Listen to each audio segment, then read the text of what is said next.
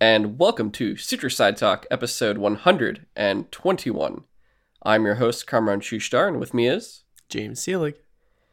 It is October 17th, and dude, did you look at the weather app today? It might rain. It might It's fucking supposed to rain. Holy shit. I've been, I want to say half joking because it's actually a serious problem. Like, it has not rained here in the Bay Area for literally this entire year. Yeah. Like, I can't remember it raining since last winter. For those that don't know, California is in a bit of a drought, and it's a new drought. Like, we Just had a little another one. drought before for years, literally years, and then it stopped, and we were like, oh, thank God, cool, like, we're getting Yeah. water again. And then it's another fucking drought. So it's been something, to say the least. But Yeah, Lake Tahoe is down, like, what, 6 inches apparently? That's not good. Yeah, it's just rained for like 3 hours tonight, which isn't the best, but it's not the worst. And I'll take whatever I can get. yeah, it says it's going to rain the rest of the week, though. So this is hopefully just the start. Hopefully. Oh, okay. So you want to know how I really know that I haven't that it hasn't rained or whatever, or at least not that I've noticed. I have yet to have to drive to work or from work in the rain. That's one thing I haven't done yet. And I don't know. That was like one thing when I was getting, I guess, ready to start doing this new, job when I got hired was like, oh man, I don't have much freeway driving experience other than going like here and back from like Davis every once in a while.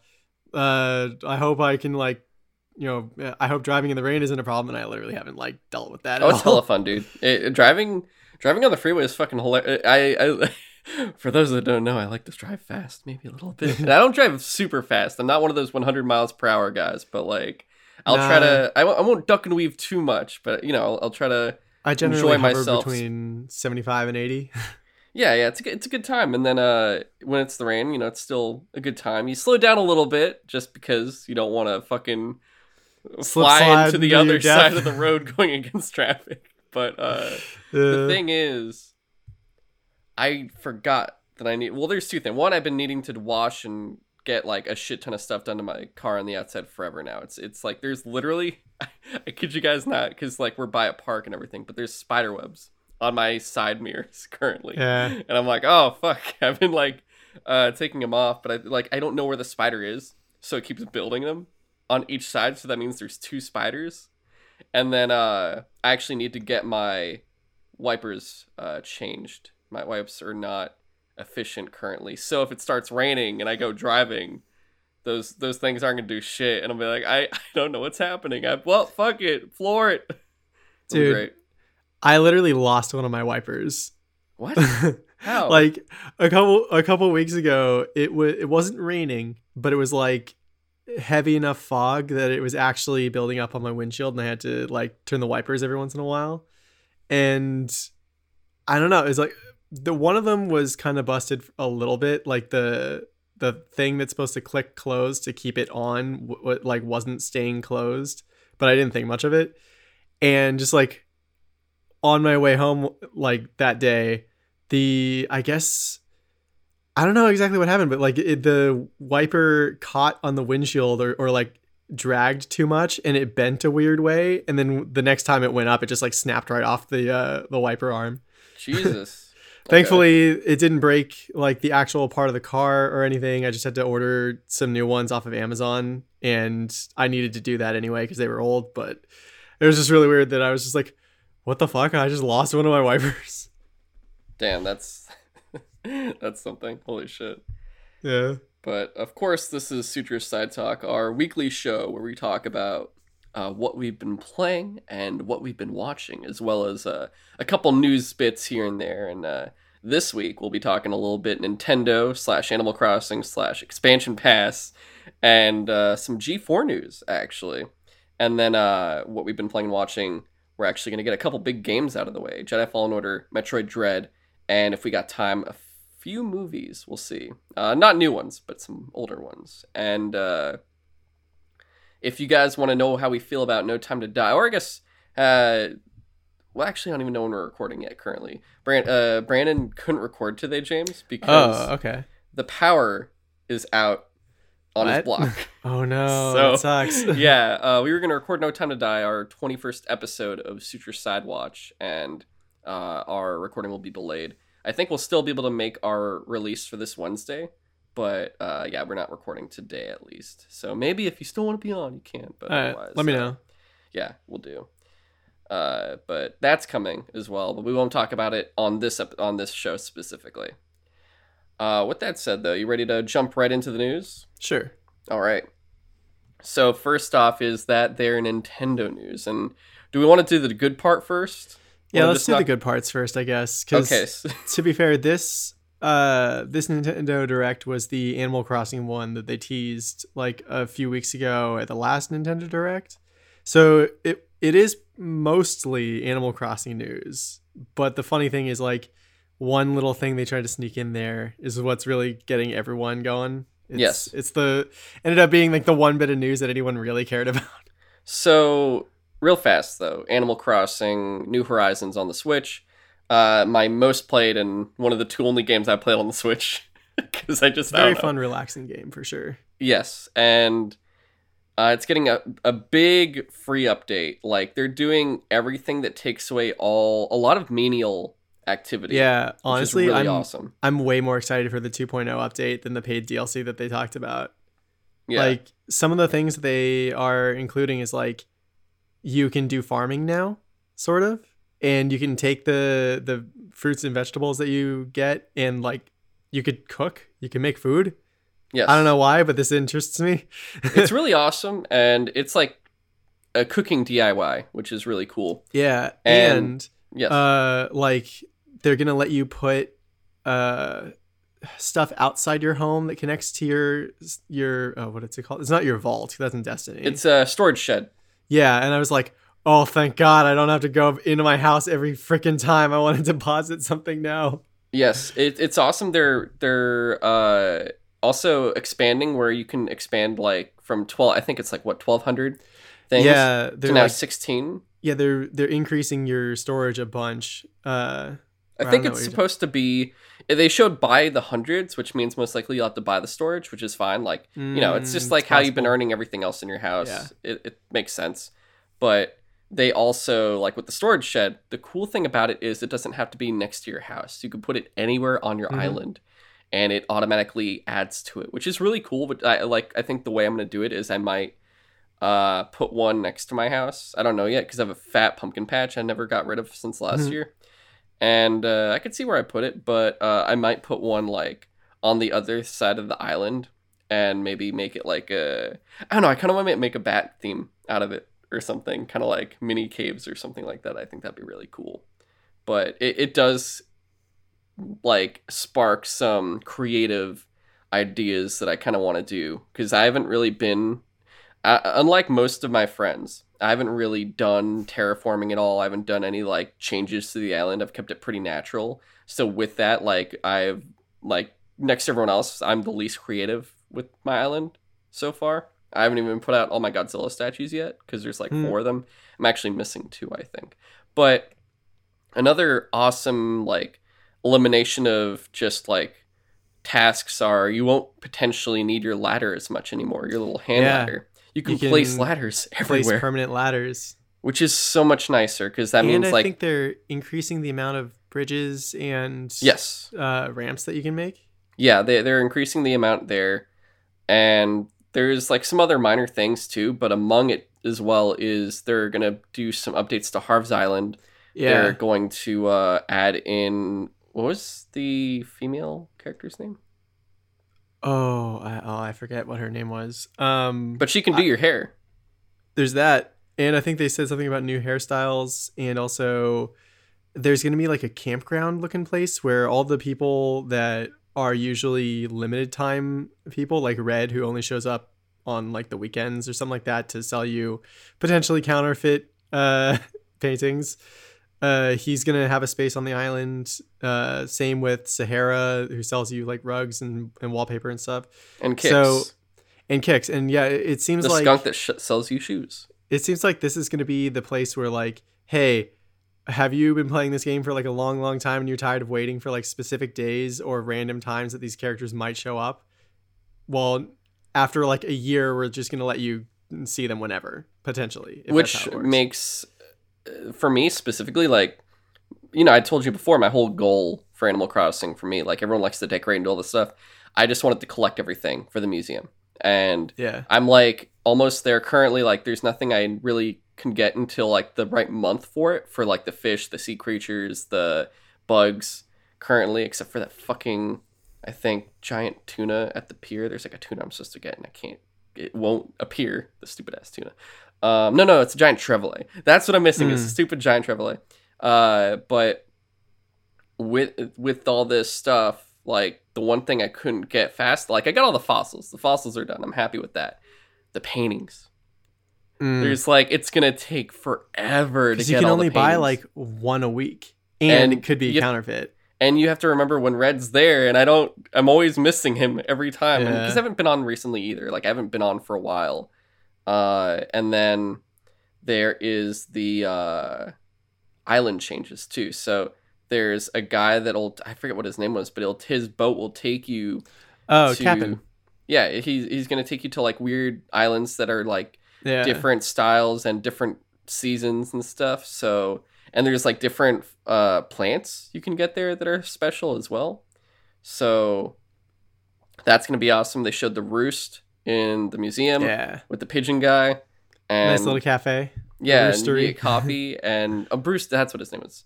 You can get coffee there, and they'll have other characters come in too, and characters can come into your house, which is awesome. Yeah. So that's really awesome. I think you can also fly. Your plane can take you to.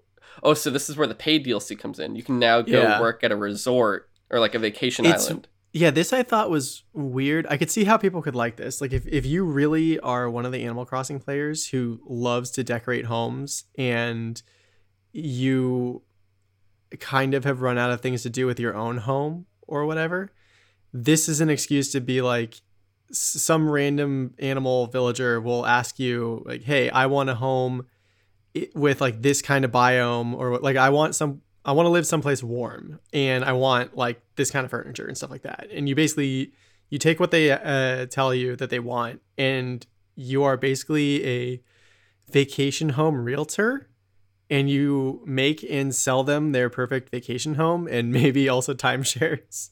Yes. And I really like that idea. It's like $25, right? I think that's the thing. I'm not that excited for it mostly because I didn't even finish paying off for my own home. So I still got plenty of shit to do. You didn't take advantage of the I dropped stocks? off. Dude, I dropped off super hard, and I feel bad that I've been gone so long that my villagers are going to just like guilt me. And I'm just like putting off coming back for so long. Honestly, so my plan here is I wasn't going to get the paid DLC. It comes out the same day as the 2.0 update on November 5th.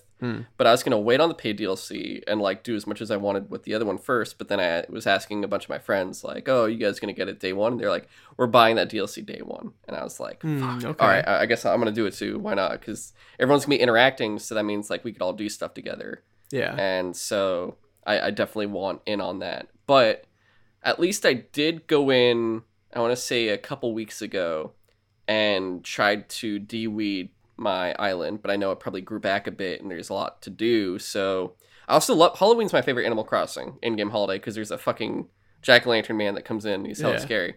So, and also he painted my face last year and I don't know how to remove it. And I went to go look it up, but I forgot. So I've just had a blue face this whole time for a year. Oh, weird. Yeah. Okay. It's fucking hilarious. Yeah, if you trick him and don't give him a treat, he'll basically fuck with you. Interesting. But yeah, so I'll definitely pop in soon before Halloween just to redecorate for Halloween, but also just tidy up, make it nice again, and just get some other random things done before this update, just so I can be like, oh, maybe some build new things that I never built in the DIY and stuff. But it'll be fun for sure. With that said, the real reason also we wanted to talk about this too was at the end, Nintendo was like, we have the price for the expansion pass. Because I don't think they even specifically drew attention to it. They were just like, Yeah, it'll be included with the Nintendo Switch Online expansion plus expansion pass, Yeah. whatever, however they phrase it. And like down at the bottom, I saw the price for it was like $50 a year, and I was like, wait, what? Huh?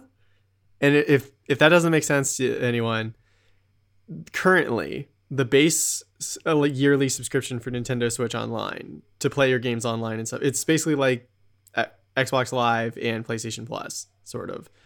It's only $20 a year, but it also gets you access to their Super NES and NES games, which is cool. For like $20 a year, that's actually, I think, a decent deal. A limited, yeah, it's a cool catalog, a limited catalog, I'll say, but a cool catalog.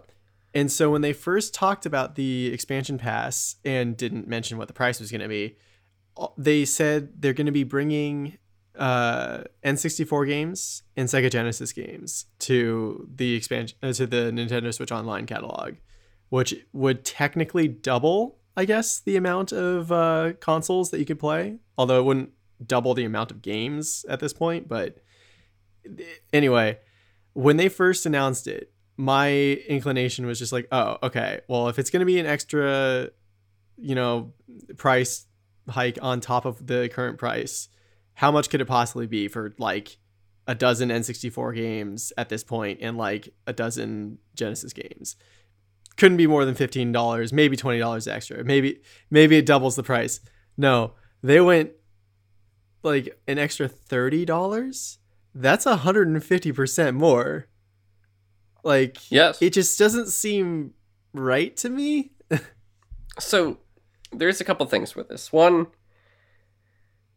we get 2 more platforms of content, Genesis and N64, and it's like, okay. Plus the Animal Crossing DLC is thrown in there for some reason. Which, if this is $30 extra, you're basically paying $30 for N64, Sega Genesis, and then the $25 Animal Crossing DLC.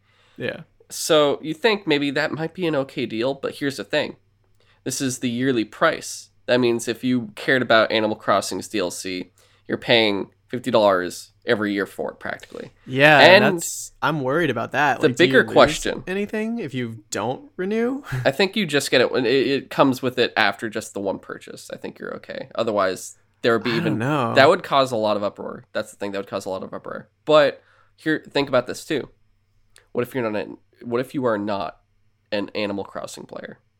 Yeah, then and you're basically paying $30 for, because that's a specific game. No one does that. Sony and Microsoft do not do that. Like they won't be like, oh, here's this DLC. I looked on Twitter to see what people's reactions were after this Nintendo Direct presentation, and a lot of people were like, I don't own Animal Crossing. I don't play Animal Crossing, so this extra bit doesn't really add anything to me. Yeah, so it's very, what's the word I want to use? Sleazy. It's very sleazy. That is honestly what I want to say. And the worst part is when you, like, there's been great YouTube things where, of course, they used SpongeBob. And, like, it's just like, you think this is funny? It's like, oh my god! It's like Plankton as Nintendo, and the disgusting Krabby Patty is, what the fucking deal, the expansion pass and shit. But like, you can find that shit all over YouTube right now. But in the comments, everyone's like, this sucks, and then you'll see that one guy that posts and he goes, the worst part is everyone's gonna buy it anyway. Yeah, because it's one of those things where, all right, let's say if you are an Animal Crossing player, personally, I would not want this expansion pass. I would be like, cool, no, N64 and Genesis. I still haven't even played my Nintendo and SNES games yet, so I have no reason to get this expansion pass. But if they say it's $5 more than the Animal Crossing DLC and you get the DLC with it, then I'm like, well, fuck. Like I might as well. There's no reason not to. I think for Animal Crossing specifically, I would rather just buy the DLC outright, because that's like an ongoing thing. It does make me wonder though, do you think that they could maybe include other DLC for other games in the future? Like, they potentially, as a yearly thing, it's like this year's was Animal Crossing, next year. That's what I'm saying. I can almost guarantee when you get this online pass, you permanently get the Animal Crossing DLC specifically. I would hope. Because if that isn't the case, that could cause a lot of shit. Because imagine you're playing Animal Crossing and then that DLC is gone. What happens to the stuff you made for it? What happens to all that? That wouldn't work. What happens that to your save? It's not something where like that hasn't really been done before. If you really think about like, oh, free PlayStation Plus games, free Xbox games with gold games or whatever, like, you know, the whole thing with PlayStation Plus is if you stop using your account, you won't have access technically to those games anymore. Those are games, you don't get the DLC. So imagine like how that would be. That wouldn't work. That would be like no one's ever done that. Basically, what I'm saying is like give you DLC and then take it away, because that would just cause God knows what to your actual game. So Yeah. I can guarantee that it's going to be it's permanent. You're getting that permanent. You may not keep the N64 and Genesis games, but you at least get that DLC. And I could say that without having to look at it. Like, if I'm wrong, that would blow my fucking mind. But I know I'm right for sure. Like, I know. But it's still, the price of this is so insane because it is, like you said, 150% more than what it previously cost. And what annoys me the most, too, is it's still not even everything.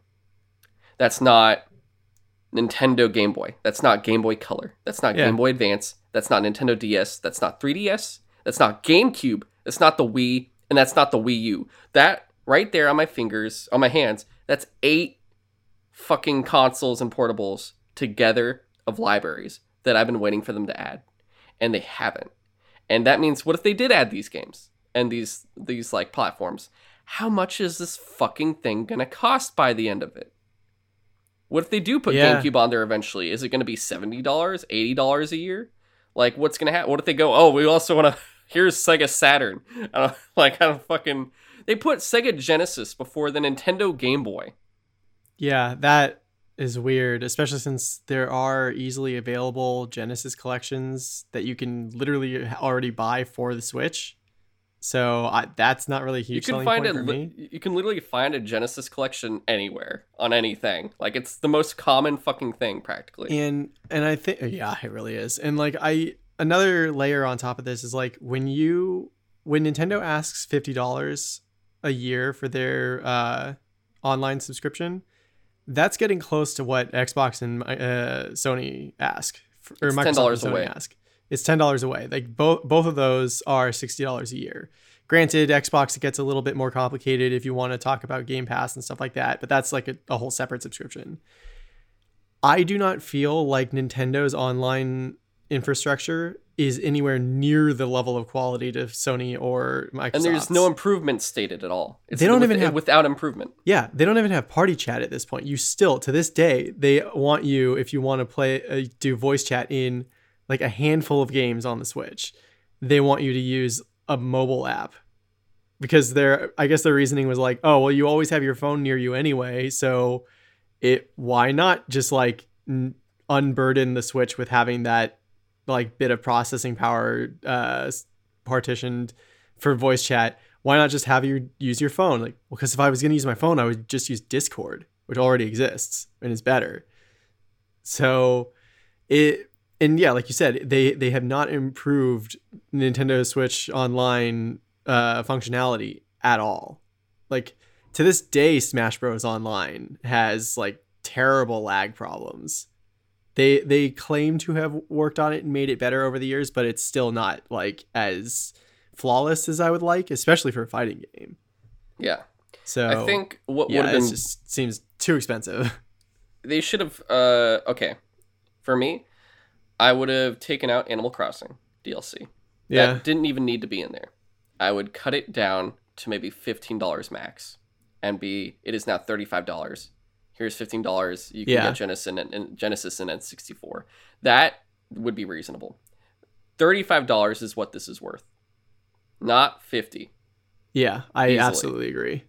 So it's disappointing for 2 reasons. One, because of the price. 2, because the lack of platforms they've still failed to, the platforms they still haven't put on there that I've been waiting for. And the like portable library, at least for the first couple, like Game Boy and Game Boy Color, isn't that massive compared to like the console, but still, it's like something, that whole thing. It was available on the DS, right?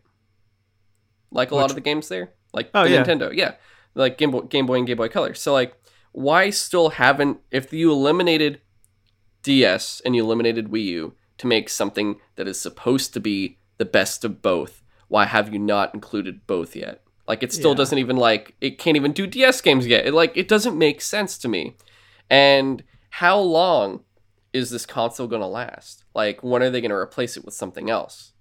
Or is it going to be like, are they going to treat it like the DS, where they go, it's the Switch, and then the 3D Switch or some shit, and they keep, like, making new iterations, which, if they do, I'm kind of fine with that, because it means it lasts longer, and your online stuff lasts longer, and they have more time to put more of the stuff on. But this is the whole thing of, what if they didn't? And then they go to the next console and they start all over again. Yeah. And you're like, but I've been waiting. I was waiting this whole time for all of it to be there.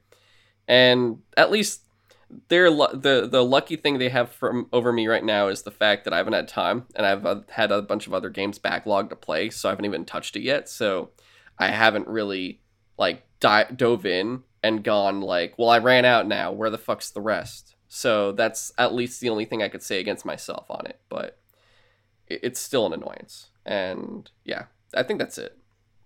Yeah. It just feels like tone deaf Nintendo.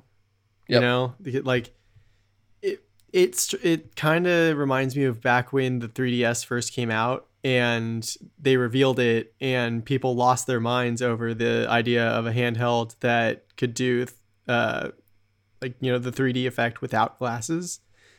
And Nintendo saw their super fans going nuts for it, and they were like, oh, clearly we could price this handheld gaming device in, like, oh god, what year did that even come out? Like, whatever. But like, they were like, we'll price it at $250 and people will buy it. And their hardcore fans did, but then like no one else did. And they had to drop the price like $80 within the first year. Yeah. So we'll see if Nintendo bothers to respond to all of this, I guess, negative feedback that people have been throwing at them. That just like, hey, we want to play N64 games online. You know, sure, Genesis games, cool, but maybe not for an extra $30 right now, especially since it's literally like 9 games that they are adding for the N64. For now, they said there'd be more later. Yeah, no, there's more coming. But another thing on top of that is that like their release schedule for the NES and Super NES games has been really random. So, are they done with it? Like, are they really not adding any more? Or are they still adding more? No. I think they're still adding stuff. It's just they don't have a schedule for it. So every once in a while, randomly one day, they'll just say like, hey, here's 3 new games. And people are like, whoa, okay, thanks. It's really weird. I don't know why they do that. But all right. Next and only other news, of course, is the G4 TV news. And this is from, of course, their site on g4.com. Or g4tv.com. G4 to launch on Verizon, Fios, I don't know what Fios is, Fios? Cox, Xfinity TV, Philo, and Twitch on November 16th, 2021. So it's finally happening. This whole time it's been like the whole weird, like before G4 and random online stuff like they've been doing, I think, on YouTube and Twitch, a bunch of live streams. They've pretty much accumulated their whole like cast of people from like returning like Adam Sessler and Kevin Pereira to all these other people that are in it now, from it was Olivia Mae Frost, I think Golden Boy's part of it, and then, you know, Xavier Woods, and I want to say there's Gina, I think is her name, and then Code Miko, which is awesome. Oh, interesting. Yeah, I can't remember the rest. There's a few others, but I can't remember everyone's names. They're launching with a lineup, I believe that's, let's see, here we go. Attack of the Show, X-Play, Boosted, which is a weekly esports comedy series for curious gamers and esports fanatics alike.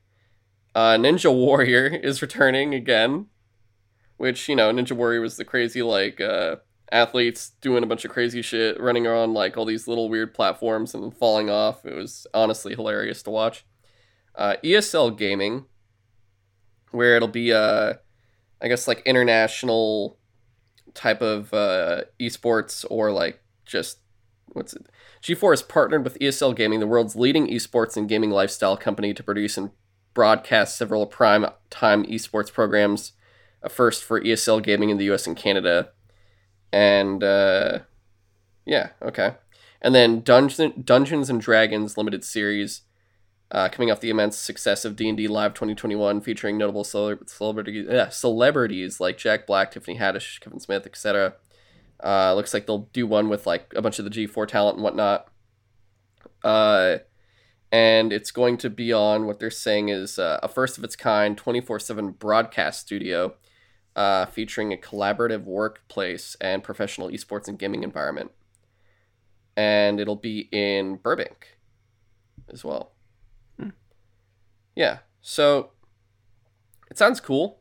And I used to watch, specifically Attack of the Show and X-Play. Yeah, no, I used to watch Attack of the Show too. Mostly not on, cable when it was on cable, but I would watch it on game trailers because they would upload episodes to that. Yeah, so it's going to be really cool, it sounds like. But back then, this was the main way to watch. This was the only thing you could watch. Yeah. Really. This was to my knowledge at the time, the only video game centric show on cable television. Besides the game trailers show on Spike TV with Jeff Keighley and stuff. Yeah. But it's all been gone and everything's changed. YouTube is a very big platform now. There's a lot more identities out there and a lot of content creators and whatnot. And the whole question was when they first were relaunching was will this have a place and everything? And you could tell they've adapted to the modern style because they've gotten a lot of big Twitch people on. They've gotten esports people on. They have a good amount of talent, including, like I said, the returning talent and whatnot. I know still, I still don't really care about esports. Not really. It depends on the game, I guess. It has to be a game for me that I'm personally interested in, because that's why I really liked watching Overwatch League until I kind of stopped watching them because of all the Blitzchung stuff and just trying not to support Blizzard in any way. But at the time that I was watching Overwatch League, I really was into playing that game, and what I liked about watching the esports part of it was just seeing, how can this game be played on the maximum competitive level. And it was actually really entertaining to watch. So I could understand how people who really like Counter-Strike could watch Counter-Strike tournaments, and how people who are into League of Legends could really like watching League of Legends tournaments and stuff like that. So yeah, I wouldn't watch every esports, but definitely I would at least watch if they're showing something that's a game that I actually do play. Mm-hmm. So we got 1, 2, 3, 4, 5, 6 shows for this program. And, I have Xfinity, so I can watch it on Xfinity. I have Twitch, I can watch it on Twitch. And it's going to be on YouTube as well. So we can... You have multiple ways to watch, at least I do. I know you probably can as well with Twitch and YouTube. But I think, at least for me, I definitely want to give it a shot. I would probably treat it just I've been watching all these other weekly shows, Demon Slayer started again. I watched, currently, this fucking Riverdale's been still happening, and Legends of Tomorrow. You know how I just wrapped on Legends of Tomorrow, Season 6? Really? Wait. You know how it recently finished and I watched it? And we talked about it here? Season 7 already started. I'm like, wait, what? Wait, what? There was no break. It was so fast. This is the smallest gap. I was shocked. I was like, fuck. Because at first I went and looked at recorded stuff on Xfinity, and I'm like, no, why they put a rerun on here? And I looked and I'm like, Season 7 episode, what the fuck? Okay. But I'll probably treat this like that. I never can watch anything on Twitch. the kind of funny stuff that's also on YouTube Live and stuff, even being a patron, I either forget or I just don't have time to be there right when it premieres normally. So if they have it somewhere pretty much like on YouTube or on Twitch, like previous recordings or on Xfinity, I'll definitely take a look and watch it and try them out. Of course, like I'm excited for specifically X-Play and Attack of the Show. Like I think those I'll probably be watching for its full duration. I will say this, I will try out everything. So I'll try Boosted because it sounds like a comedy series, as it describes. Ninja Warrior, I might skip out on, we'll see. You know, like that's the kind of on-off one. It's just a bunch of people running around and doing shit. If I'm like kind of bored, I might just throw it on in the back. It seems like a fun background thing, if anything. ESL Gaming is potentially would be the first time I'll really watch esports if I do. So I'll see how that is. And then the Dungeons and Dragons limited series. So the 4, I would say out of the 6 of these, the ones I'll probably actually watch is Attack of the Show, X-Play, Boosted, and D&D. The ESL Gaming and the Ninja Warrior would probably be background at best, but if anything, I might just drop them upon first episode watches. I'll just have to see. But that's me personally. What about you?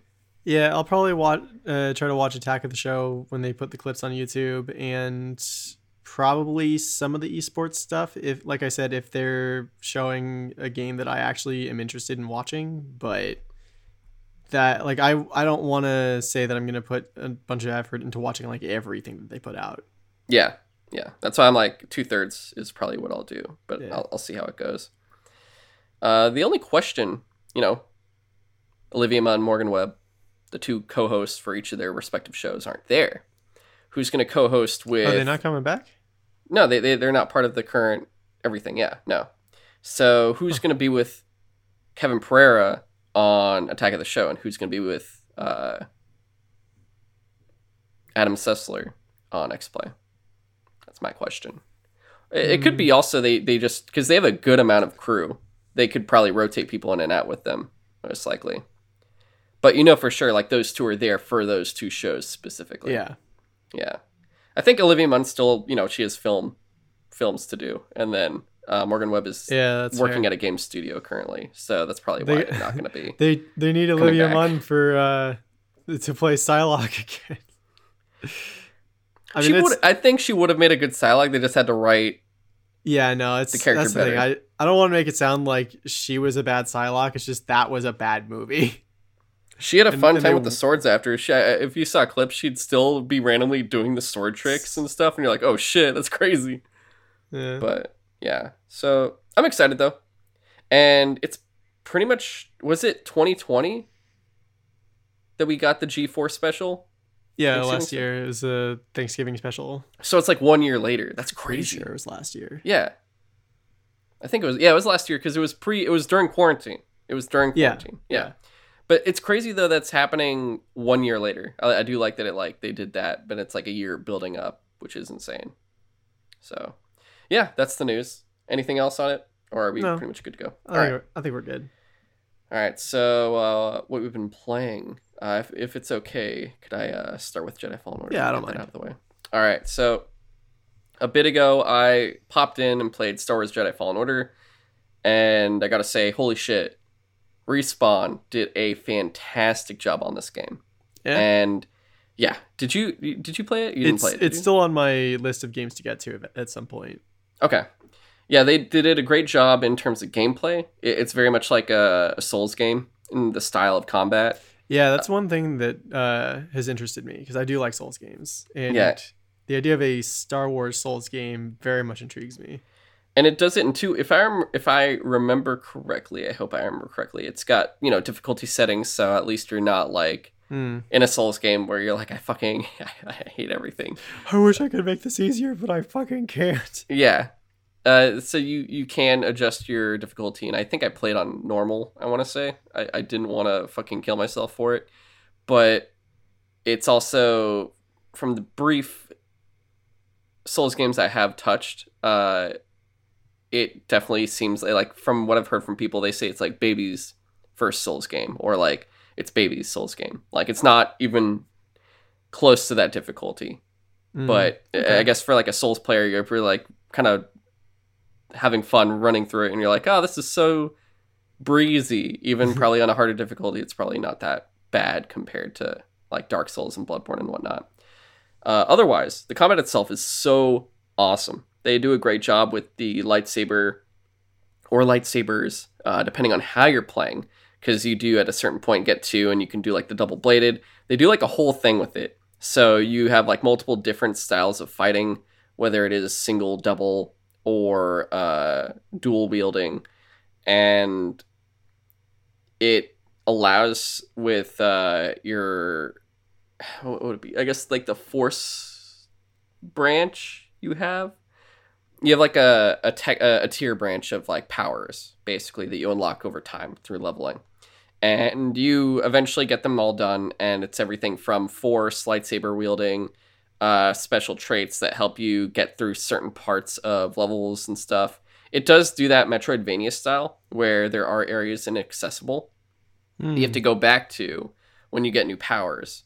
Right. And with that combination, like, it's really fun just fighting all the different enemies, whether it's Imperials or native enemies, or there were also, I believe, there were just like Syndicate dudes. There are some really interesting characters that you fight, but there's different ways, like I said, with the lightsabers, and you can really strategize it when you want to, or just have a fun dynamic fight, because you're also trying everything out at the same time.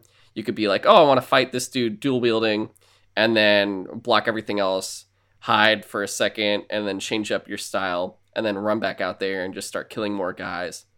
And it feels really satisfying when all these guys are shooting you and you're just blocking them. You're just blocking the shots, and you're doing all these jumps and dodges. You'll like throw some dudes at the force and everything, and you legitimately feel like a Jedi, which is really, really fun. And I think, looking back at other games, I guess the closest game that gets it down would probably be the first Force Unleashed game.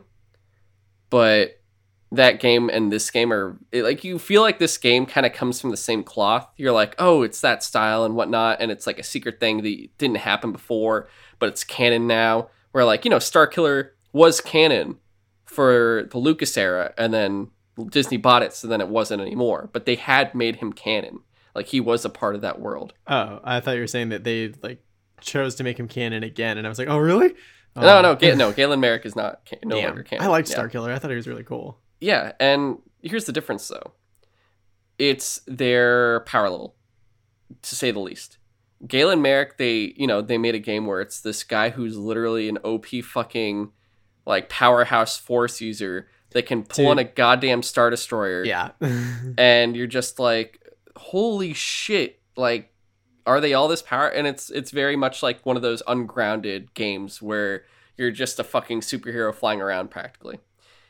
Jedi Fallen Order isn't that at all. You are playing a Padawan who survived Order 66 and has been lying low, but he never became a knight. He never finished his training. But he also, like, you see regular Jedi Knights and Masters, and they're not really doing the shit that Starkiller does, right? Like, he's kind of a very unique character doing that stuff. Yeah, well, I liked that he was like the son of a Jedi that Darth Vader killed, and he was like, oh, hey, this kid also has the Force. It's pretty strong. I'm going to take him. Yes. And so he trains you from the beginning to be a Sith. And then, like, throughout the course of the first game, he, like, learns what his master did to his father, and he, like, actually switches sides and becomes a Jedi by the end of the game. So that was, like, the first time I'd ever seen anything like that. I thought it was super cool. Whereas in Fallen Order, you are instead Cal Kestis. Yeah, Cal Kestis. And sorry, I was blanking on the name. And with Cal, you're just trying to survive. You're just not you're trying not to die. You're not trying to get discovered, and eventually you do get discovered, and you get onto a whole you get rescued, and you get into a whole, like, crusade of trying to find. Is it okay if I just say the story? Yeah, I don't mind. Okay. So you get picked up by a few characters that are, at first, like, you don't know whether or not you can trust them. and everything. And I actually gotta fucking look up the IMDb to remember everyone's names again. It's like I could remember certain names. And let's see. One sec. All right, there's Seer, played by Deborah. Yeah, so Seer and Grease, and they're like your team. Grease is this little short pilot alien. He's just like a furry little dude that just looks funny. And then Seer, who's a former Jedi Knight, and she no longer uses the Force. And they're pretty much like, we have a mission. We want your help because you're still a Jedi. Seer is no longer a Jedi, but you are. And he's like, I'm like a Padawan. It's not going to work. And they're like, well, we'll take you anyway because we need your help anyway. And they have to go to, there's multiple different planets you go through in this game. And the great thing is you can revisit those planets. And some of those planets you don't even finish with the story. Like, you have to come back again to finish what you were doing. Yeah. And one of the characters that you have to find is, what is his name? Eno Cordova, who was a Jedi who had a list of Force-sensitive children that were currently kids, and he had died, and they needed to get the list before the Empire did. Because if the Empire... Well, they wanted to get the list so they can bring back the Jedi Order with all these kids. Whereas, if the Empire gets the list, they will now have all these Force-sensitive children at their disposal. And through it, like, you're getting chased down by the Sith Inquisitors, who are introduced in Star Wars Rebels. If you see, like the Grand Inquisitor that, like... they end up fighting. Oh, remember? Yeah. It's like the sisters and the brothers and stuff. Yeah. Yeah, so there's some in this game, and it's really fucking cool the way they do it. And without, I guess, going through the full story or anything like that, you're trying to evade the Inquisitors while figuring out exactly how Cordova planted the list without getting it discovered, and you have to solve the mystery in order to unlock the like list itself. It's like on this specific planet that you have to get through, and the only way to do it is to go to a couple other planets, and one of them is my favorite, which was Dathomir. And yeah, where the Night Sisters come from and stuff. So that was really fucking cool. Oh my god, dude, it was really fucking cool. Like it's like a desert, harsh place, and it's got all of the male warriors running around and they're fighting. And the thing was, there's not really any more Night Sisters. They're all dead because Grievous killed them. And interesting. Yeah, I forgot about that. Yeah, in Clone Wars, Grievous kills all the Night Sisters. And then, I remember they got attacked. I totally forgot that it was Grievous who did that. Yeah. Like, she kills all of them. Or he kills all of them. And if I remember correctly, the Night Mother survives, but then gets killed by Palpatine. That sounds right. Yeah. Yeah. And I'm pretty sure that's what happens. I'm pretty positive. But you find one. Well, you find two things. You find... One is Taron Malicos, who's a Jedi who survived, got there, and he's somewhat like, he's in charge of the brothers at this point now. Like, he kind of took control of them, and he's been taking in the dark magic there, so he's becoming like one with the dark side. He's still against the Empire, but he's not with the Jedi either. He's like his own thing, where he just wants power on the planet. And then you have Merrin, who is a Night Sister, and she survived because she was an adolescent, or she was like an adolescent one when the attack happened. So she's like around Cal's age, pretty much. Like they're both the same age when everything was happening. And she helps you fight and kill Taron Malicos, who, he wasn't good anymore, and he was just gonna take power if anything. But she joins your crew, and she's one of the coolest characters I've seen in like the post-Disney, in the, like, I guess, Disney era of Star Wars. Like, because you don't really get a Night Sister. Like, the closest was Asajj Ventress, but she wasn't really one of them that much, Yeah. But Merrin's, like, a really fucking cool character. She has the whole Night Sister magic, so now you have a Jedi and a Night Sister working together to do all this shit. Yeah, I'm like, oh my god, this is so cool. And it's near the end of the game, though. Like, you could keep exploring stuff, and the fun thing is, when you get on a planet, you'll have time to, like, talk to everyone off the ship, and they'll comment on the planet itself. They'll talk about, like, everything you've been doing recently and everything else. And one thing they also do is bring in other characters besides, like, maybe Marin was new. Marin's new to this, but you get another character that's been in, like, Clone Wars and Rebels and Rogue One. You get Saw Gerrera, and that's on Kashyyyk. And so, Interesting. yeah, you get, like, the Rebels are there. So you do get to meet some of the Rebels, and you help them out for a bit. But it's, like, a fun little, like, oh, Saw Gerrera's here. And it's just the I would say it is... Where would this be, technically? I think it's... Well, it's easily before Rogue One. But I don't know if this is before or after Saw Gerrera in Rebels. It's like... Really? I think So he's like a little bit younger? It's around the same time. Like, he's not walking around with the machine thing being like, there's not much of me left, Jin. Yeah. But it's like he's still in able Rebels, to, like... He was still pretty much like I don't want to say unfazed, but like he wasn't all messed up yet. Yes. So it's like he was like the same... He was like the same in that, basically. Like, Okay. It's around the same time, it felt like. I want to say it was before Rebels, maybe. But it really is hard to say because, like, with that whole thing going on, I honestly can't say for sure. I just know for sure it was at least after Clone Wars and before fucking Rogue One. Right. But you get to see him. There's, at one point, bounty hunters that chase you, and you get abducted, and you get sent to the bounty hunter planet. Like, this a weird arena where you have to, like, fight all these different characters and animals to survive, and then you get, like, picked up and rescued. And at first I was afraid because, like, it's like the first time these bounty hunters find you in the middle of a mission. Like, you're doing shit and then you just get attacked and taken away, and you're like, what the fuck just happened? And you wind up there and they have this crazy fucking music. Like, it's new Star Wars music, and it's like music in the world. It's not like, oh, this is the theme of Star Wars. I mean, this is music that people in the galaxy listen to.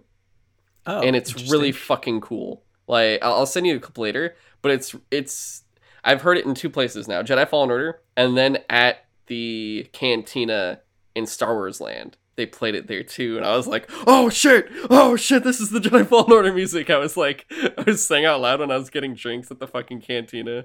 But when you get out of there, like, the guy's like, this isn't over, or like the guy that's in charge of the arena, and you get back, and every now and again these random bounty hunters will attack you, and there's like a few different ones that will rotate through that you'll fight, and if you lose, nothing happens. Like, you don't get taken back there again. It's just one time. And what I'm guessing is, like, that's something for the second game where that's going to be brought back. Maybe they have an arena system that they want to put in for the future game, or it's just another side story that could be happening. But over time, you solve, like, the mystery of what's going on in the game, and it leads you to, like, dealing with I think it was the seventh sister or the second sister. It was one of the... Which sister was it?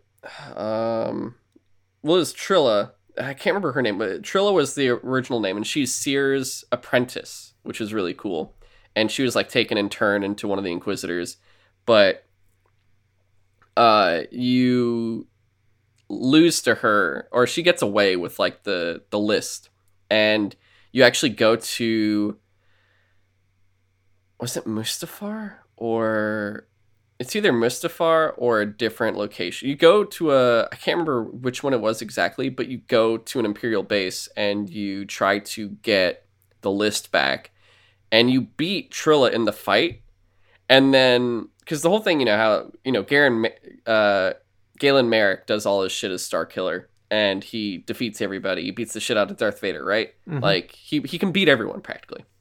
In this game, you're reminded of your place in the food chain. You beat Trilla, and you're like, you did it, you beat her, and then you hear the... Oh, shit. And Darth Vader comes. I forgot that was, like, a huge spoiler that people were like, don't tell anyone that this guy shows up. Yep, and he, like, grabs Trilla, and she's just like, avenge us, and then he fucking just like takes her out, and you don't even try to fight him. Like everything around you, it's like when a base is exploding and you're trying to get out of the base in like in Halo when the Halo's exploding. It's like that, but the base isn't exploding. It's just Darth Vader pulling shit apart using the Force, and you're just trying to get the fuck out alive. And Seer tries to help you at certain points where she almost succumbs to the dark side, but you also attempt to fight him a little bit, but it's enough where you're like, oh, you literally cannot beat him. Like, it's Darth, you're fucked. So you guys... Anakin kind of practiced by killing Padawans. Yeah, so you at least get out alive, and it's really cool. Like, they open, because it's underwater, they break the windows so the water starts coming in, and Darth Vader's literally holding back the water, and that's how you get away. Interesting. But it's so cool the way they do it. You end up like destroying the list, and it's like, where to now? And then the game ends, and you're like, oh fuck, I can't wait for Fallen Order 2. But they do so much with it because there's a whole world of everything you get to check out. Like there's artifacts and everything, and you scan them, and it'll usually have like voice logs that aren't like actual voice logs. It's you're using the Force to see what was around this item with whatever happened, and that's so you can hear the voices around that item with the Force. And it does everything from like, there's parts of the Clone Wars, like you actually go to I'm trying to remember I'm pulling up the list of all of the planets on there. I'll briefly just talk about them just to mention it all. So there's Bracca, and Bracca's like the it's the place where you destroy everything. It's the junkyard. And that's where I believe, so this is what I think this is. It's that scrapyard where the Bad Batch, did you watch Bad Batch? Oh, you watched Bad Batch, yeah. Right? We talked about it. Remember they go and get their implants removed on like the planet with all the destroyed ships? Yes. That was Bracca. So the level you start off at is the Bad Batch one, and I noticed that when I was just like, oh shit, oh it's the this is that place, and I was shocked because it was just a cool, like, I like that they've been doing this now, where they're connecting everything, but not necessarily connecting. You're just like, oh, it's that one place they went to. There's no hints or interactions that this occurred, but you know that, oh, this was visited once before, and it was by these people. Yeah. You also go to Bogano, which is where Eno Cordovas, this is like Eno Cordovas' planet. This is where he was like based with the lists and everything else. So this is kind of where you start off and where you keep coming back to unlock the area to get the list of the Force-sensitive children. Zeffo is really cool because that's like your first stop to try to figure out what Eno Cordova is hiding. And it's supposed to be like, if I remember correctly, the what was the name? I think they were called the Zeffo. Were like this civilization of aliens, and they ended up getting wiped out because they got too big for their britches. Like they were a very prosperous race, and then they started, I guess, dwelling into like darker shit, and it ended up just destroying them to where they all died. Like the entire race was wiped out. But you explore that planet a lot, to where like there's a lot you don't see in the beginning. And then you start going below, like you unlock more and more areas, including like a whole fucking ice area. And it's insane how big it is, to the point where I'm like getting lost a little bit. Like, how the fuck do I get out of here? It's so massive. And the enemies keep spawning, and there's like a fucking Rancor or something similar to a Rancor that keeps attacking me, and it keeps coming back because I keep coming back to the spot because I'm lost. But it's really cool. And then Kashyyyk, of course, that's where you meet the rebels, and they're trying to help the Wookiees, and then they're just like, all right, we're done. We're going to, sorry, Wookiees, we tried, which is funny. But some rebels also stay back. It's like that whole thing with Saw, where he tries to help, but he doesn't really stick to one place at a time. So he doesn't really fully help. He just kind of drops in, attempts it, then gives up, and then goes to try in another place. And I'll say this, there's a really cool area you get to in the trees where there's like, I don't want to say a dragon, but a giant bird that helps you out a bit. And it's at the origin tree. Remember that giant tree? There's like a really big tree in Kashyyyk. You'll see. Basically, it's like it's home to the it's the sacred tree to the Wookiees and stuff. But you'll learn a lot about it. And then Dathomir, of course, like I was talking about, and then you actually get to go to Ilum, where the lightsaber crystals are, all the kyber crystals. Oh, so cool. you get to go there too and construct a new lightsaber and stuff. But it's really, really fucking awesome. And then the last place was so that's what it was. Okay. Fortress Inquisitorius on the planet Nur. So it's not Darth Vader's fortress, it's the Inquisitor fortress that you go to. I was trying to remember, because I knew it wasn't Mustafar. I was like, I can't remember what the name was, but it was really cool going there. And everything about this game felt really good. The music was really good, whether it was the diegetic or non-diegetic music, which, is music that's like part of the world that's in it, or the music that you're, as the viewer, listening to that's not like something that the characters in the game and like the world actually hear. So that was really awesome. And like I said, the gameplay is really tight. The lore is really cool, and it really works. It's like this game did two things, I think, for me, James. One, it showed EA being jerks to Amy Hennig for nothing, being like single player Star Wars won't work, proceeds to do single player Star Wars game, and it's highly successful and fucking amazing. Yeah. And you're just like, how the hell did that happen? And then it also does this whole like, okay, we're seeing more of this world being built in the Disney Star Wars. And it's like, apart from those main movies, like this is one of those pluses. Like it's doing good. This is really fucking good. And I want more. I want a second game from this. And I think like Respawn, because they were saying like, Titanfall 3 is not currently on the big agenda right now for them. I think what is of course Jedi Fallen Order 2. And I think I think Lucas did tease for a new Star Wars game reveal in December, which I think will be at the Game Awards. I think it'll be Jedi Fallen Order 2. Do you think that might be what they're teasing? Yes, I do. I think it's going to be, because Ubisoft's Star Wars game is going to be far away, because they're still working on the Avatar game. Oh, I forgot they said they were working on one of those. Yeah, it's from the Division guys. So I think it's going to be Jedi Fallen Order 2, because they're still, Respawn's got people working on Apex. They finished Medal of Honor, their VR game, so that's done. They could be working on more VR stuff, and they could maybe work on another Titanfall game, but I really think they're focusing mainly on Jedi Fallen Order 2 before they even hit a Titanfall 3. So, yeah. And I think, when did this game come out? 2019, right? At least a couple of years ago, for sure. I think it was 2019. So far, it's probably my favorite game of 2019 without playing Outer Worlds or Death Stranding. So I would say, as of now, it's my top 2019 game. Yes. And yeah, great game. Awesome gameplay. Awesome story. Awesome everything. Cool. Your turn. Yeah, definitely got to play that someday. Definitely. So for me, pretty much the only game that I played in the last couple weeks, I haven't been playing much, but like the one thing I made sure to play as soon as it came out was Metroid Dread. Because I don't know if I've ever mentioned on this podcast before, but I kind of like the Metroid series a little bit. By that I mean it's like probably one of my favorite series of all time. And I don't know, it's just one, I was hoping that Nintendo was going to be able to pull off doing a 2D side-scrolling Metroid for the first time in like almost 20 years or something like that. Like Fusion was the last side-scrolling Metroid game that they put out, unless you want to count the Samus Returns Metroid 2 remake that they did like a few years ago on the 3DS, which was pretty good, but that's a remake of a game that already existed.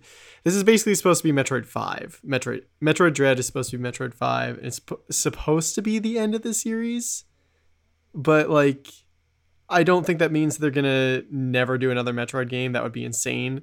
It's just supposed to be the end. And of course we still have Metroid Prime 4 coming. And yeah, they already announced Metroid Prime 4, although they also had to restart doing that, but whatever. Like I feel like they definitely could do more games with Samus and just have her do other missions that just don't involve Metroids, because I think that's what they meant, was like, this is the last story that's going to be involving the Metroids specifically.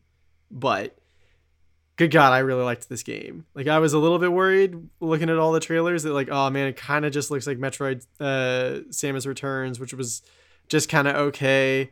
I hope they don't focus on the melee combat too much, because that was like a thing that they added that didn't really, I don't know, it was fine, but it didn't really add too much to me. So one of the things, I have like a few complaints with this game, but overall I really enjoyed it. Like, as annoying as it was that I got lost like a bunch of times trying to figure out where I was supposed to go next, but generally the level design was actually pretty clever. Like, there's clearly supposed to be a linear pathway that they want you to go throughout the main story for the most part, but the reason why it's kind of easy to get lost is like the only like objective that you are given throughout the entire game is just you wake up in the beginning of the game somewhere inside the planet ZDR, and you get to an AI terminal, and your ship AI is like, oh yeah, some crazy shit happened. I don't know what happened, but like clearly something went down. Your suit's all fucked up. Like, you've forgotten all of your abilities, and clearly that's never happened before, right? Yeah, this one was even like, it's not the dumbest explanation they've ever had, but this time they were like, whatever happened in that fight with that Chozo warrior that showed up in the beginning, like something happened to your body and you have physically changed. I don't know what that means yet, but as a result, you've like, your suit has reverted back to its like base power suit, and you've lost all your abilities. And they literally say, think of it as a type of physical amnesia. And I'm just like, okay, sure, why not? Whatever. But one of the things that I just love about the Metroid games is that they do this really good job of making you feel, capable, but definitely still vulnerable towards the beginning of the game. And then by the end of the game, if you've spent a lot of time, like, not even just getting the upgrades that it gives you as part of the story, but also going around and getting all the like missile tanks and energy tanks to increase your offensive abilities and your life bar. Like, by the end of the game, you feel unstoppable. And that doesn't mean that the final boss fight is easy. Like, it's still pretty fucking hard, but it's just really cool. I love the progression that these games give you of starting at like a decent power level, and then by the end of the game you're just like, oh my god, almost nothing can stop me. And it's pretty much like it's the definition and pretty much the reason why they're called Metroidvania games, pretty much, right? Pretty much. I mean, that's the thing. Metroid is one of the two games, besides like, I think Symphony of the Night was really like the first Castlevania game that was like Metroid, and so since then they've just called the genre Metroidvania, because the basic idea is just like, you get new abilities that unlock new areas, and you have like a map to explore. That's basically it, and there's like secrets to find.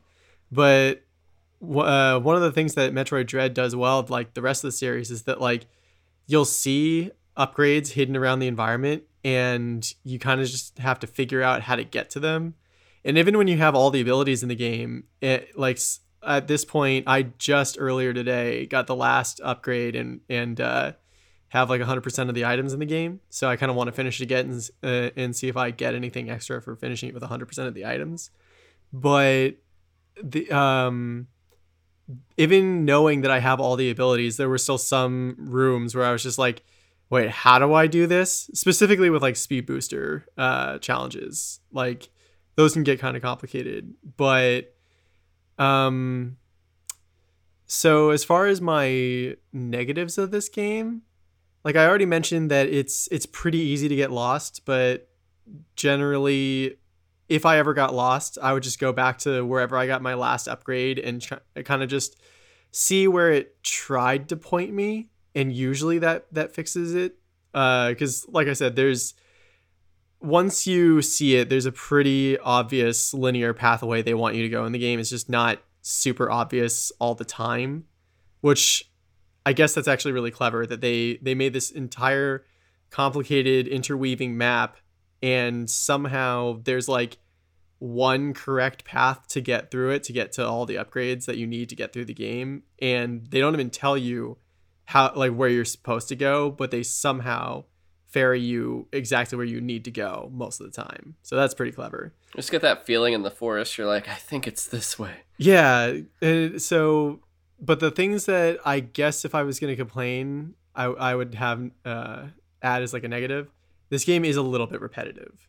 So, one of the main, I guess, mechanics of the game is that there are these 7 robots. I forget what the acronym stands for. It's like EMMI, but it's like basically they are remote drone robots that are supposed to be sent by the Galactic Federation to planets that they want to research, and they just like take samples of local fauna and stuff like that so that they don't have to risk sending real people onto a planet. And like, if a robot dies or gets destroyed, whatever, at least we can rebuild them.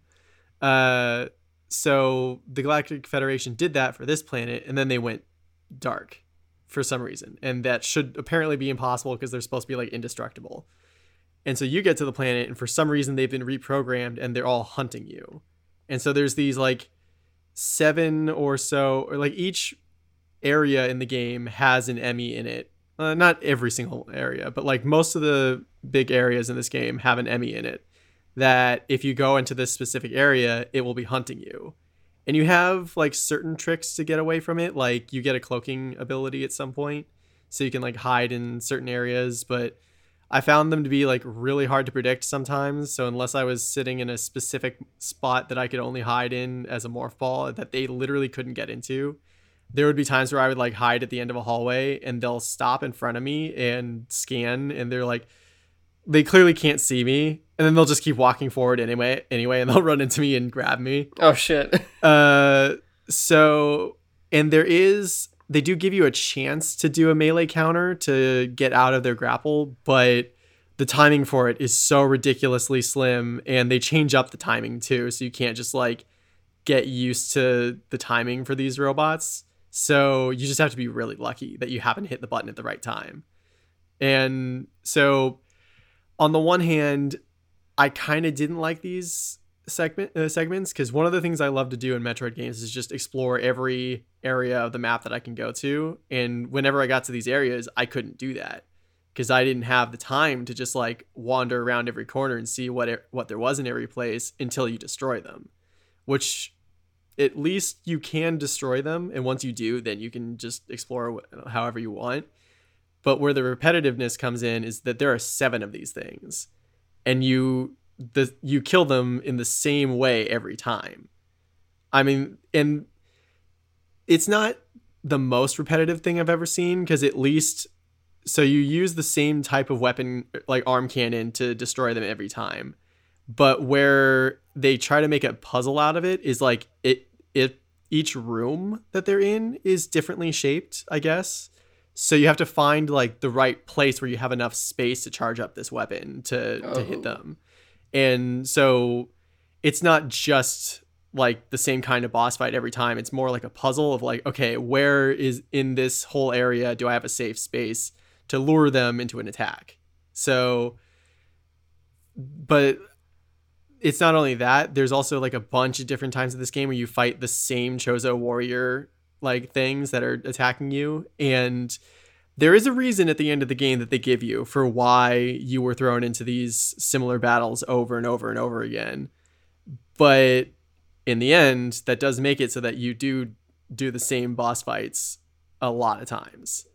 And there are unique boss fights that are much more creative and much more fun. And one of the things I really enjoyed in this game is how most of the time Samus is pretty silent, except for like one scene where she actually speaks.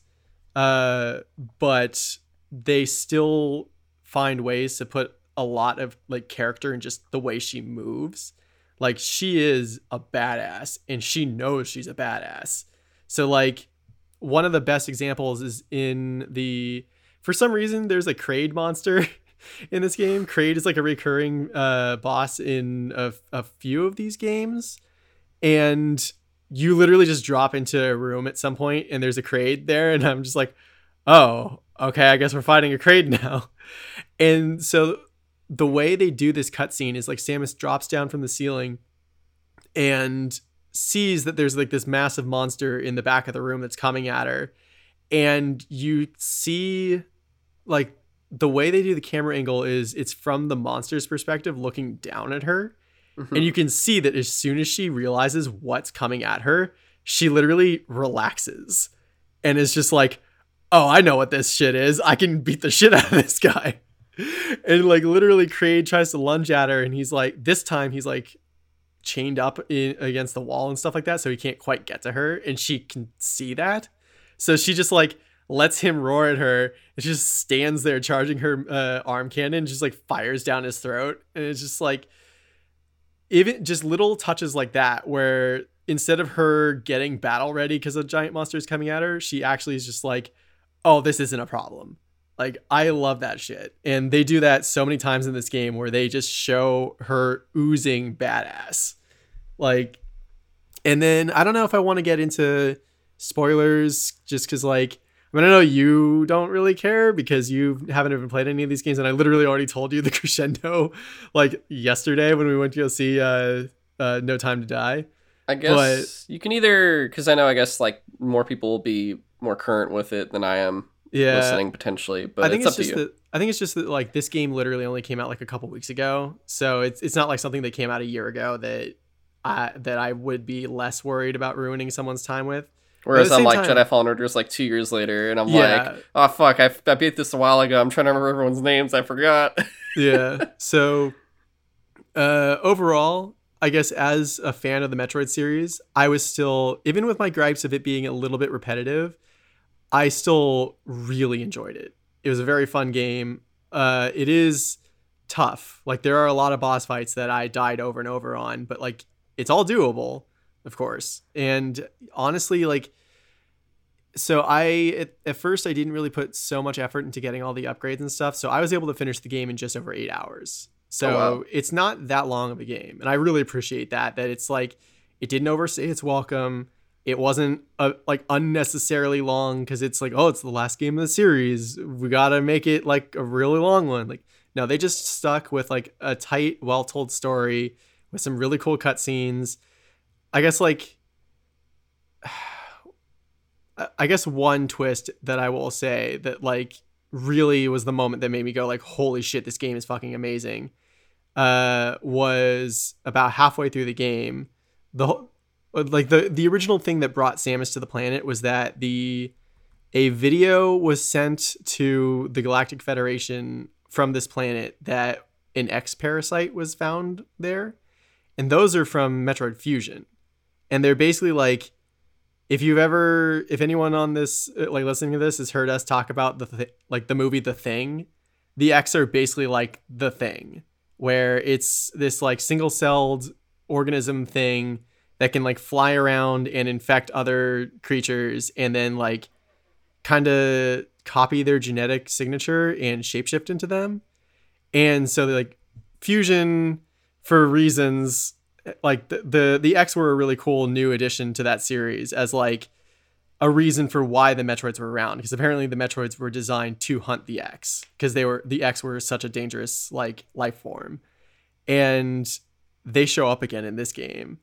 And initially, what I like is that for the first half of the game, you're just fighting regular monsters and stuff like that, or regular like alien life forms that are on the planet that you see while running through the hallways of ZDR and stuff like that. And then you get to a vault towards the middle of the game, and you open it up to see what's inside. And there's a bunch of dead Chozo in there. And you find out it's because this is where the X parasite was like contained, and you let it out accidentally, and it infects the entire planet. And from the rest of the game, you're just fighting X at that point. And I was just like, holy shit, this is amazing. I literally did not think that they were actually going to bring X back. I thought that was just going to be a Fusion thing. And I really, really liked how like where the game goes from there. So yeah, if anyone is wondering where to start with Metroid, like if you are worried about getting into, you mean like me? Yeah, like if you don't want to get to the last game of the series right off the bat and you already have a Switch, I would recommend just plunking down like maybe the $20 for the Nintendo Online subscription, literally just to play Super Metroid. Like Metroid 1 is on there too, but like that one's harder to go back to because it doesn't have a map or anything, because it was literally an NES game. Like they didn't have a map screen or anything. Super Metroid the second game? Super Metroid is technically the third game, but it's were there two NES Metroid games? No, that's the weird thing. Metroid 2 was a Game Boy game. Oh, and like a Nintendo Game Boy game? Yes, it's really weird that Nintendo. Yeah, they made the sequel to an NES game. Wait, is that the one that they made as a DS game? Yes, and that's the thing. That's one of the reasons why I liked that they remade that, was that like now it's not stuck on the Game Boy anymore. So it's like it's kind of hard to find. But you still can't play it on the Switch? You can't play either of them on the Switch? Nope. So that's the other thing. If they add Game Boy games and Game Boy Advance games to Switch Online expansion pass, maybe we'll talk about that $30.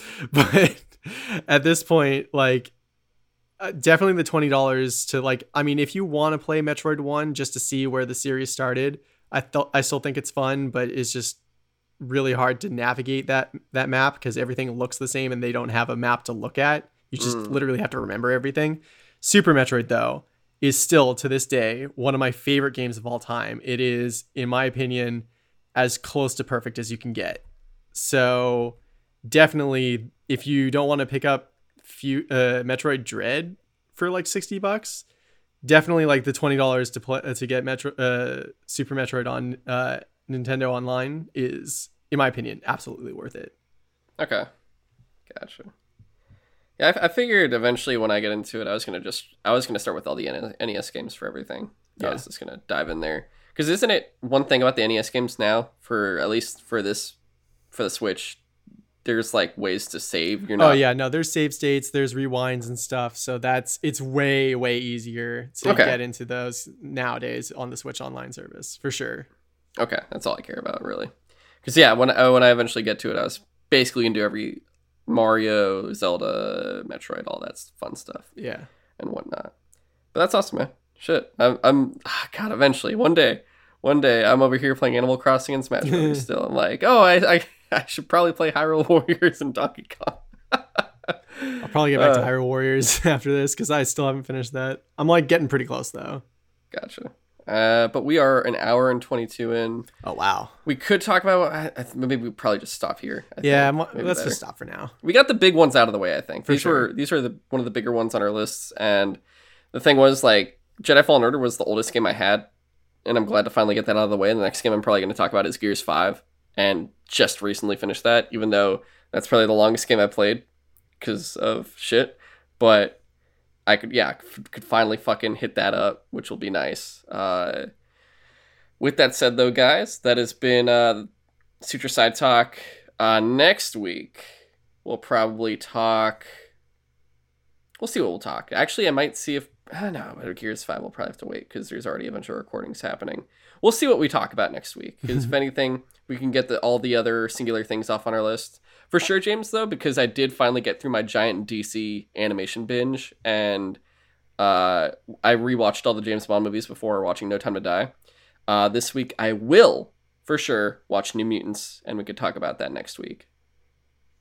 All right. Cool. The single thing I need to watch for you versus. And now that The Invisible Man is back on HBO Max, I can watch that again for free. If you could watch that this week, we could easily then knock out those two movies plus some other. We'll talk about those. We'll talk about The Lost Boys. We'll get some stuff out of the way finally. It'll be nice. But of course, that has been the show. If you want to contact us, you can email us at suturesidetalk@gmail.com. Whether or not you want to leave us comments or feedback. But of course, you can also send us questions if you want us to read those questions on the show. Whether it's something related to the news or maybe something you want to hear our opinions on for something played, watched, maybe that we have or haven't done yet. Just that stuff in general, you can always send. Once again, suturesidetalk@gmail.com. And you can, of course, subscribe on any podcast platform. And if it's Apple Podcast, please give us a 5-star review. That would really help us out. You could follow the show on Instagram and Twitter at SutureSideTalk, 2 words. And on TikTok, Suture Side Talk, 1 word. And I think this is the week I'm finally bringing back TikTok content, guys. I'm sorry, I only made like 3 videos, and that was a while ago, in like late August, I think. So I will be bringing that back this week, I think, because I did a lot of catching up this past week of trying to get things done, and I have more time now to finally hit those. And also, I kind of know what I want to do it in terms of content, at least for this week. So we'll have that for sure. And then you can follow James on Twitter at InvaderJim124. And you can follow me on Twitter at GoGoComzilla. And this week we got some other stuff coming up. So Wednesday, hopefully we should still have episode 21 of Sidewatch, where we'll talk about No Time to Die.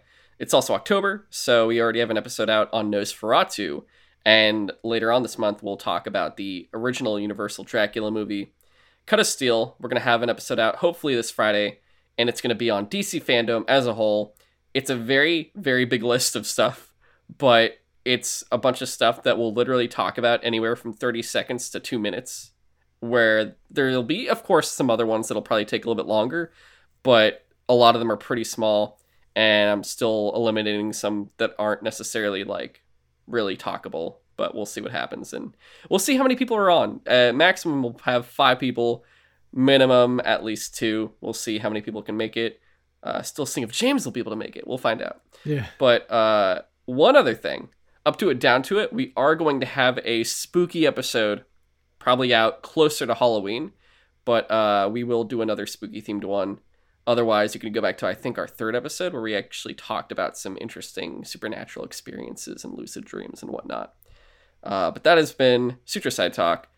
We will catch you guys next week. So long. Thanks for listening.